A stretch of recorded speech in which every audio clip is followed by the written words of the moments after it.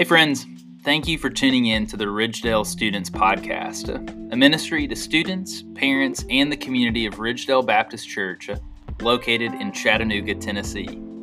Our aim is to help students encounter Christ and be equipped as disciples to be sent out to engage the nations. If you listen and find this to be a helpful resource, we'd love for you to consider leaving a rating or review. We hope you're blessed by this episode as you walk the way of Jesus alongside us. Enjoy. I've shared with you guys about a lot of my story. Tonight, though, pre-salvation Chris, post-salvation Chris. Tonight, though, I think I have to share with you probably one of the darkest times of my early college career.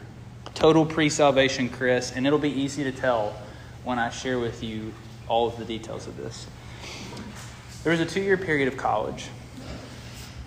I'm not proud of this. There was a 2-year period of college where I cheered for the Alabama Crimson Tide.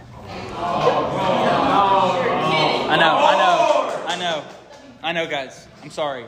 If I've lost favor with you, don't even, Lennox. Don't even. This is a dark story, Lennox, and I don't need to share it. I'm sorry. Again, I have to wear the hat to kind of make up for it somehow. There was a 2-year period of time where I cheered for the Alabama Crimson Tide. It was the beginning of college. And if you've been to college before or you're about to go to college, here's a little tip. When you go into your first semester of college, you can kind of recreate yourself in any number of ways. At that time, Tennessee, my fandom for Tennessee, had been one of the key elements of my personality. I loved cheering for the Vols. Everyone kind of knew me in that way. And I was in a space where that was expected because my parents were around and my dad's a big Tennessee fan. But when I went to college, Tennessee was terrible. I'm not even kidding. We were awful. And it was really difficult to cheer for a team that was that bad. On the flip side, Alabama was really good. And I shamefully decided to forsake my first love and cheer for the Alabama Crimson Tide for 2 years.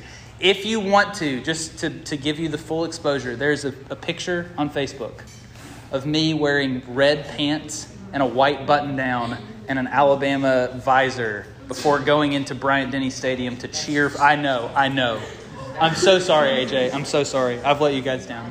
But I had to share it. It was a different time, and I was trying to become something new. I had been something for a really long time, and I wanted to be something new as I entered into this new season. Now, thankfully, the Lord redeemed my season of wandering, and He has brought me back to the fold. And I cheer for the Vols wholeheartedly and have for the past 10 years. But there was a dark time. We walked through this series on baptism. And last week we talked about the fact that baptism, when we say that we are buried with Christ in His death, that what we're equally saying is that we have died to something ourselves. We no longer identify with the thing we identified with before. That baptism, in part, is a celebration of the death of sin's control through the death of Jesus. Here's the thing, though.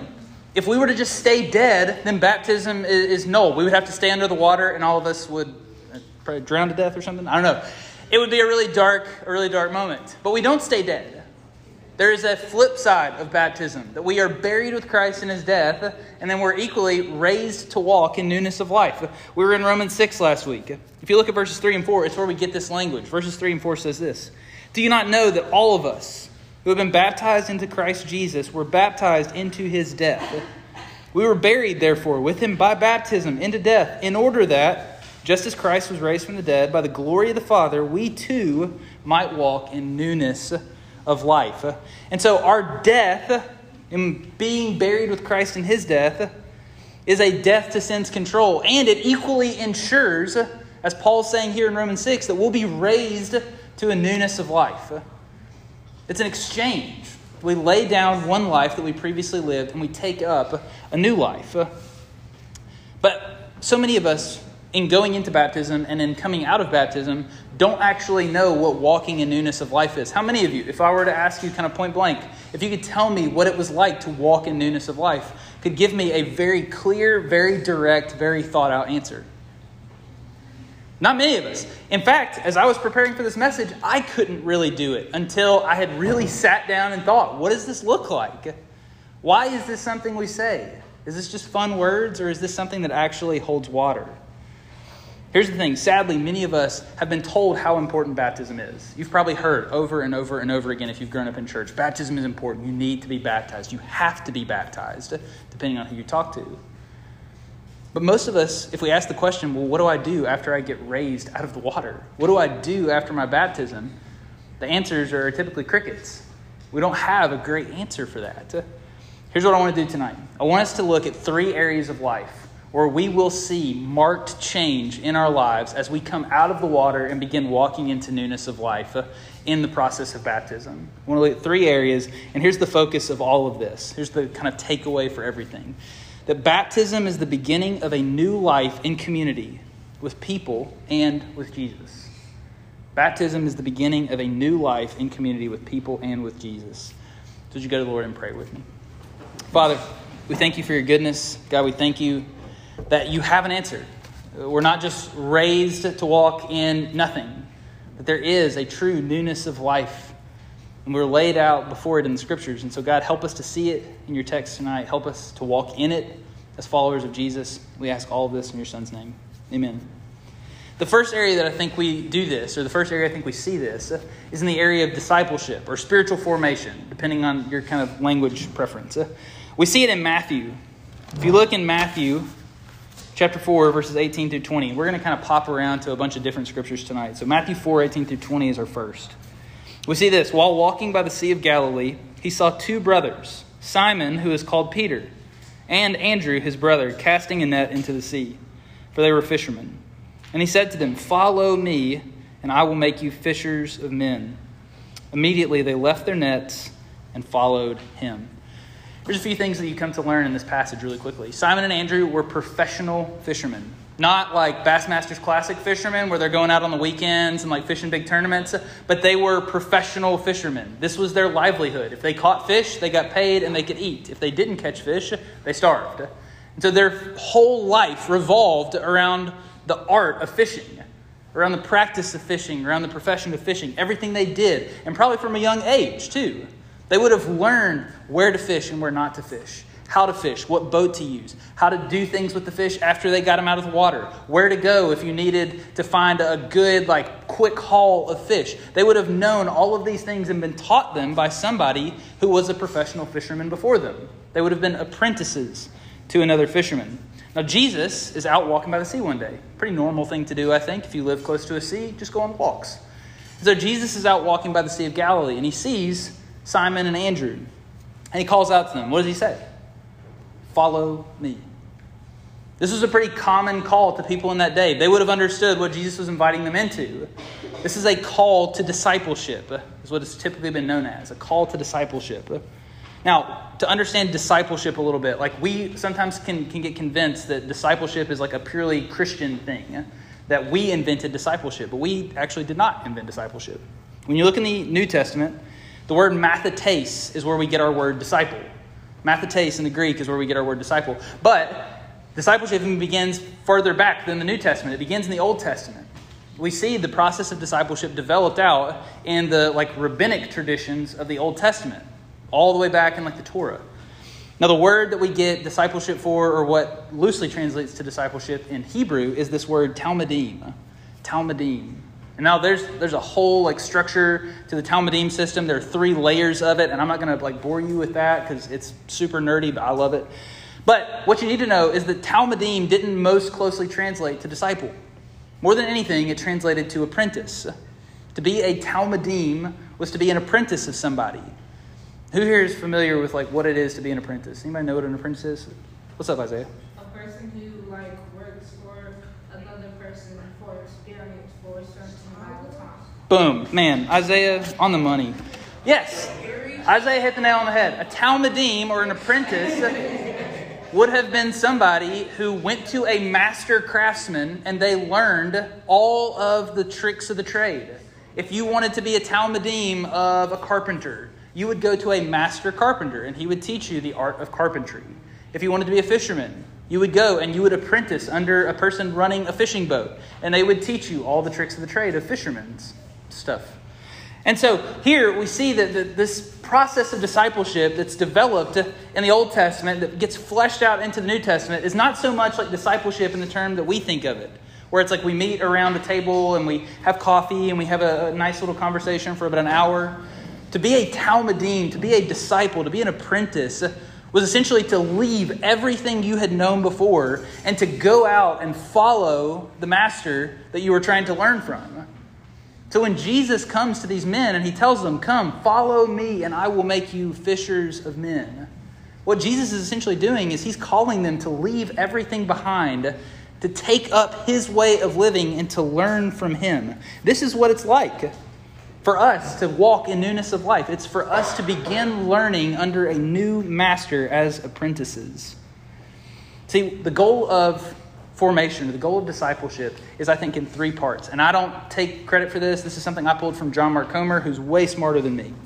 But to be an apprentice, to be a disciple, to be in the process of spiritual formation is to be with Jesus, to become like Jesus, to do what Jesus did. If we're disciples of Jesus, if we're walking in newness of life, then the process will look like this. We'll be with Jesus naturally in prayer, in scripture, study, gathering in community for worship. All of that is aimed toward the goal of us becoming like Jesus. And then as we become more and more like Jesus, we go out into the world to try and do the things that Jesus did because we have apprenticed under our teacher, Jesus. Now, here's the thing. I tell you guys this all the time. We are constantly being discipled by something. All of you are in the process of discipleship one way or another from one thing or another. We're either being discipled by the world. We're being discipled in like the way that we participate in social media. You're being discipled anytime you get on TikTok. And if you don't believe me, I promise you, TikTok is the greatest disciple maker in our culture right now. Every time you hop on social media, every time you go to a practice for a sport, every time you participate in some sort of activity for school, you're being discipled into something. It's trying to create within you some sort of thing that looks like what you're participating in. Now, here's the thing. What ultimately determines our formation, what ultimately determines our discipleship is going to be what our life mission is. What do we want to become? If we know what we want to become, then we're obviously going to participate in the things that disciple us into becoming like that thing. If we want to be more like Jesus, the obvious answer to becoming more like Jesus is to be a disciple of Jesus. If I want to become Lionel Messi one day, I'm going to watch all the clips of Lionel Messi and watch all the soccer games I can and practice soccer constantly. That's what my process is going to be. And so what we learn is discipleship and our life mission go hand in hand. We can't separate what we want to become from what we're doing. And that takes us to the second area that we have to look at, is mission. We have to look at how we interact with mission. If you go to Acts 2, y'all have heard me read this passage over and over and over again. But in Acts 2, we read in verses 42 through 47, and they devoted themselves to the apostles' teaching and the fellowship, to the breaking of bread and the prayers. And awe came upon every soul, and many wonders and signs were being done through the apostles. And all who believed were together and had all things in common. And they were selling their possessions and belongings and distributing the proceeds to all as any had need. And day by day, attending the temple together and breaking bread in their homes, they received their food with glad and generous hearts, praising God and having favor with all the people. And the Lord added to their number day by day those who were being saved. Guys, this is the perfect expression of what discipleship, getting fleshed out in mission, looks like. The Acts 2 church is a beautiful picture of community, but even more so, if you dig down to like the bones of Acts 2, what you begin to see is that this was a people who were gripped by a mission, who let that mission get fleshed out in the way that they did normal everyday life. It was the perfect representation of it. The early church was a disciple-making machine that was fueled by very clear, very applicable gospel mission. And you see this zeal sometimes, like if you know what it's like to have been a new believer. I remember when I was a new believer, like first came to Jesus. I wanted everything I did to be Jesus. Like every single thing I did. I wanted to go to the grocery store and listen to gospel music. And I wanted to go hang out with people and talk about the Bible. I would sit up until 2 o'clock in the morning on Saturday nights waiting until the next day that I could go to church. I was talking to Sierra the other day, and she was having a conversation with this girl who's just become a new believer. And they were talking about camp and like her serving at camp this summer. And the girl was like, I want to give back so much because God has done an incredible work in me that I want to give that to somebody else. I want to be able to pour back into another person's life. This zeal for gospel mission is all over us when we become new believers. It's how we know that it's real. It's how we know that it's authentic. Here's the thing. When we cultivate the new life of discipleship, when we invest into that kind of life, the discipleship that we've been called to, it will manifest a radically different vision of how life is supposed to be lived. When you begin to invest yourself into this call of discipleship, into the life of discipleship, then what you're eventually going to see is that new priorities and new things that you want to be a part of and new avenues that you want to walk down will become the new normal of the way that you do life. You'll stop wanting to do the things that you want to do eventually. I'm not saying that's a simultaneous, instantaneous overnight thing. But over time, as we invest more and more and more into this, you will watch as new patterns of life begin to come up in you. You'll notice that life in Jesus will come with new perspectives, not just on sin, not just on the things that we die to, but on the things that we live for. When you come to Jesus, you don't just die to things, you begin to live for certain things. What are some of these examples? Money. I think money becomes something that we look at not as something that serves us, but as a resource for us to love and serve others. I think time becomes not just for leisure, but for loving and serving and gathering in community with people. We begin to prioritize our time differently. I think the home becomes something other than a solitary fortress. It becomes a place where we invite people into. If you've ever been into me and Sierra's home, you know, that's how we see our house. It is a place for us to welcome you in and to have you as our guests. Finally, influence. We see it as not something that we can build a platform on, but we begin to see our influence as something that we can leverage for the sake of others in the kingdom. Here's the crazy thing. When we begin to invest ourselves deeply into the life and the mission of Jesus, what you'll start to see is your schools, your teams, your clubs, everything in between become mission fields. Not just mission fields where people aren't like people, they're projects, but where people are people who are loved and deeply desired by your Father. You'll see those places become mission fields. You'll see your neighbors become objects of love and intentionality, where you want to know people and you want to invite them in to know you and the Jesus who's loved you well. You'll begin to see a radical shift in almost every way in your life. And I've watched that happen over the last 10 years of me following Jesus. Things that I thought one way about 5 years ago, I no longer think the same way about. I've been following Jesus for 10 years, so it wasn't an instantaneous thing, but it's something that we grow into as we invest and cultivate more of that life in our lives. See, the Church of Acts isn't just a wonderful picture of community. It's a picture of what happens when people invest a life of discipleship into the mission that God has called us to. When we walk in newness of life, we begin to see our life mission as something radically different than what it was before. The last place that we see this is in the church and our relationship to the church. Y'all, I've grown up in the church my entire life. My parents started working in student ministry when I was 4 years old. My first student ministry retreat was when I was 6. They threw me on the back of a Hummer and launched me up a mountain with a bunch of high schoolers, and it was the coolest thing I've ever done. What you see with Samson now is how I grew up. Just constantly around, constantly doing stuff. Some of my greatest memories and some of my worst memories have happened in a church building. I remember the first time that I got in major trouble in church. Me and my friend Ben Gross would sneak down into the fellowship hall on days that we had the Lord's Supper. And we would drink all of the extra glasses of grape juice and then eat all of the communion wafers. And one of the deacons came down and found this, and it was not pretty. It was terrible. They dragged us back up into the sanctuary. And I don't think I've ever gotten a spanking or a whooping outside of that one confined moment in the church, at least. There were a lot of them outside the church, obviously. What happened over time, though, was when I got into middle school and high school, I began to kind of have a different relationship with the church. The church began to be the place where I wanted to gather socially because all my friends were there. And all my friends were there because I spent a ton of time there.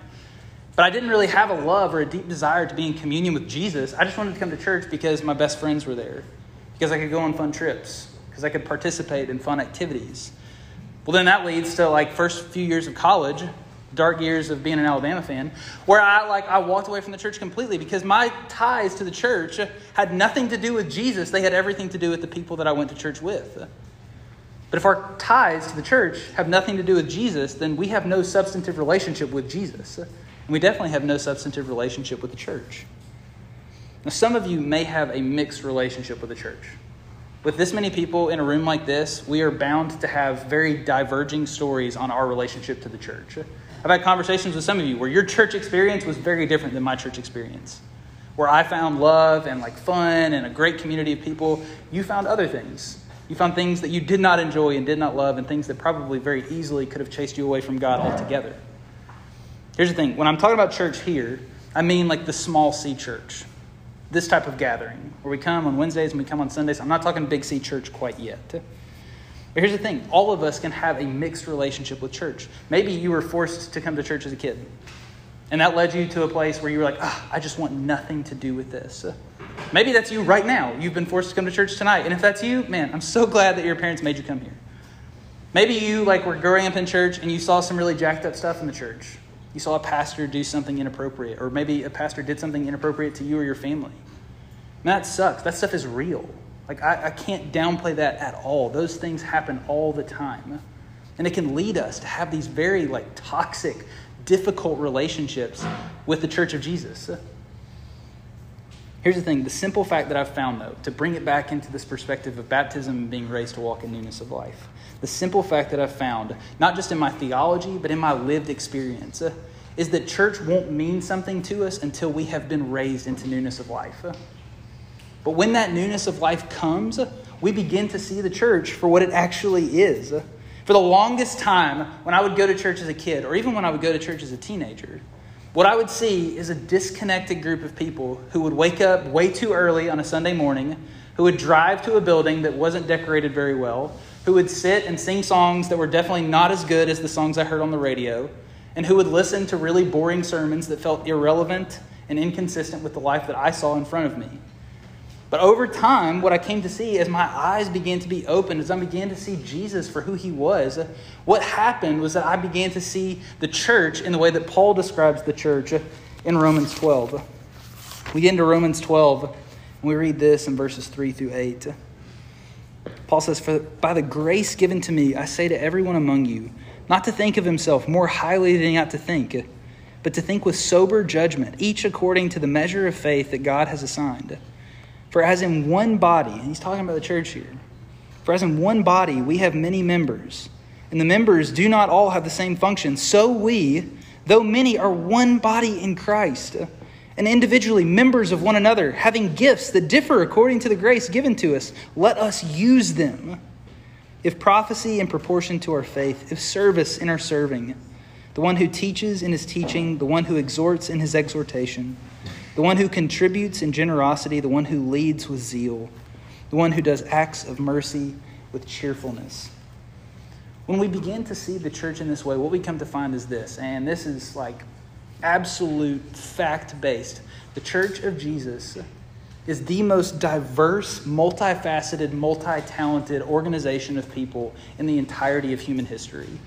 Where you look back at the history of the church, and what you find is people of every walk of life, of every ethnicity, of every talent, of every socioeconomic status, of every kind of gifting imaginable, who come together and say, Jesus is better than anything this world offers me.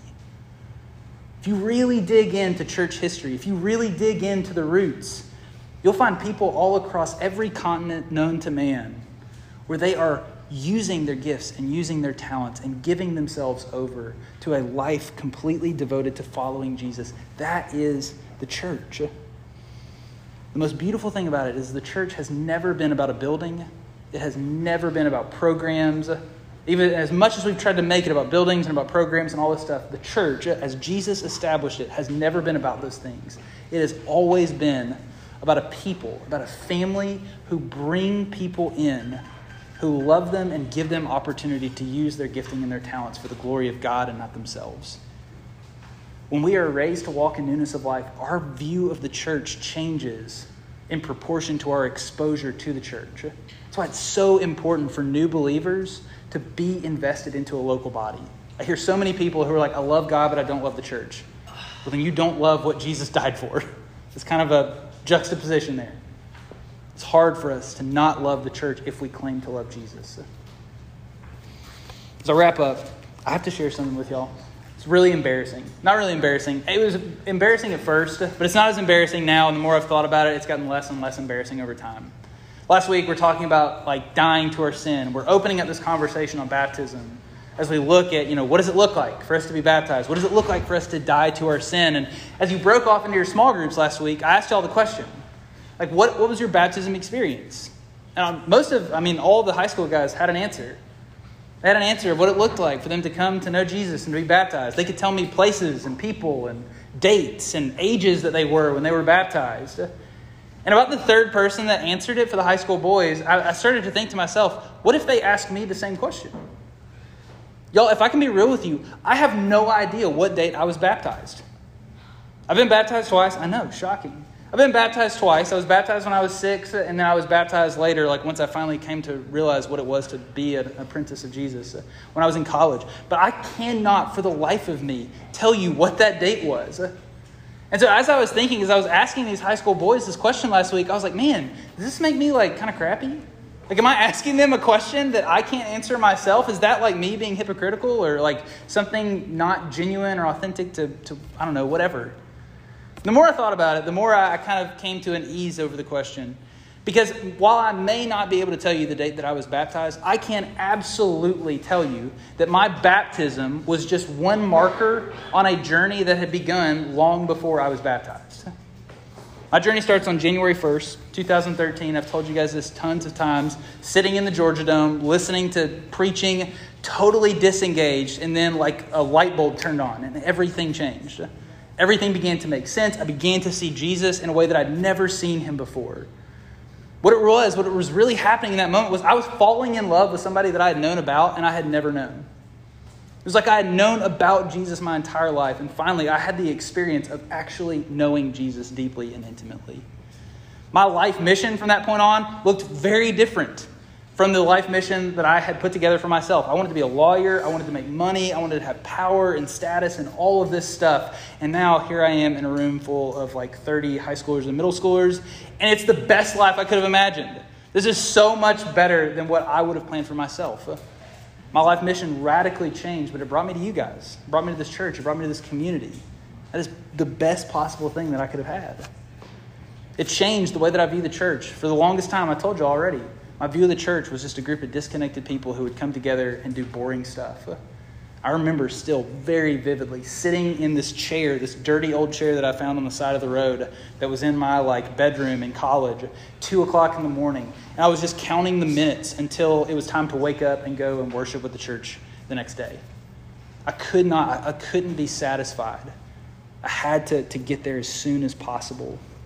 See, a lot of times when we begin talking about our salvation, the first question that people will ask is, are you baptized or are you not baptized? Where were you baptized? When were you baptized? All this stuff. People are trying to discern something about your walk of faith or your walk with Jesus. And I don't think that's the best question that we can ask. I don't think whether you're baptized or whether you're not baptized is the best question to ask when we want to discern something about how we're following Jesus together. The better question, I think, is more often, what has come alive in you? What has come alive in you as you've experienced Jesus deeply? Is Jesus more beautiful? Is he more real than he's ever been before? Is following him more satisfying than it's ever been in your entire life? Is your life moving on a radically different path because of Jesus? Not because of I needed to change, not because I read this book and it was awesome, but because I experienced Jesus and now I am radically different than I was before. Is the church more than a building? Is it more than programs? Is that a family for people who may have had great families and may have had really crappy families? People who may have grown up around a really loving home and people who have grown up not having a loving home. Has it become more than just a program and more than just a building? Has it become a family that you belong to? See, if you can answer yes to some of those questions, then I would say something has come alive in you that I can promise you was not alive before. We do not naturally see Jesus as beautiful. We do not naturally change our life trajectory because of anything. We don't naturally change our view of the church. We change these things because something comes alive in us that wasn't alive before. You may be on the journey. So here's my question. The better question that we can ask ourselves in light of all of this is, where does the marker of baptism go? Is it something that you practiced because you could celebrate the fact that something's come alive in you and something has died in that same process? Then man, let's talk about that. Let's celebrate that together. But if that's a question that you can't answer with a definitive, man, this change happened. I died to this and I came alive to this and I marked it with this moment of baptism. And that's not to say let's go out and fill a tub up and dump you right now. That's not to say that we need to do that this week or this month or even this year. But that is to say that you should really and truly consider, having a conversation with somebody about what it looks like to enter into the covenant of baptism. Would you pray with me?